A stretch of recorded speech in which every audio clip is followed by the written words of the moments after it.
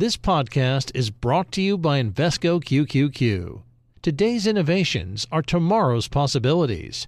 Become an agent of innovation with Invesco QQQ. Learn more at Invesco.com/QQQ. Invesco Distributors, Inc. You know success when you see it. Or you think you do.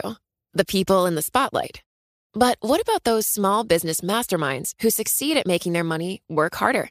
They do that by having a business bank account with QuickBooks Money, which now earns 5% annual percentage yield. Making your money work as hard as you do? That's how you business differently. Learn more about QuickBooks Money at quickbooks.com/5APY. Banking services provided by Green Dot Bank. Member FDIC. Only funds and envelopes earn APY. APY can change at any time. Can you just walk me through sort of your thoughts on what happened on Black Monday? How long do you have?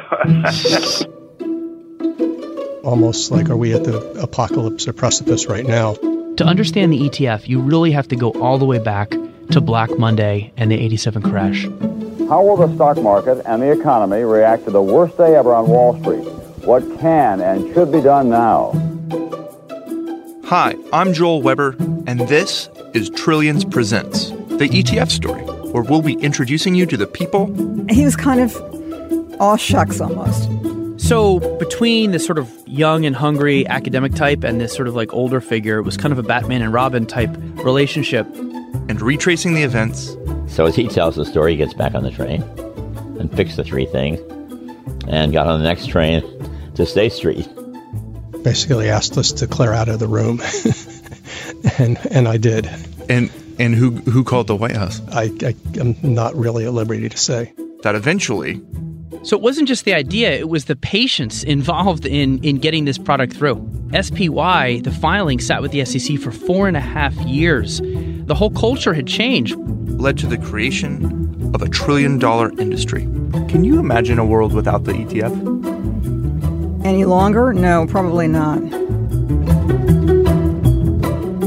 Trillions presents the ETF story.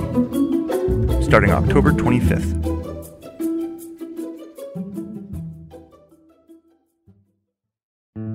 Osage County, Oklahoma is getting a lot of attention right now.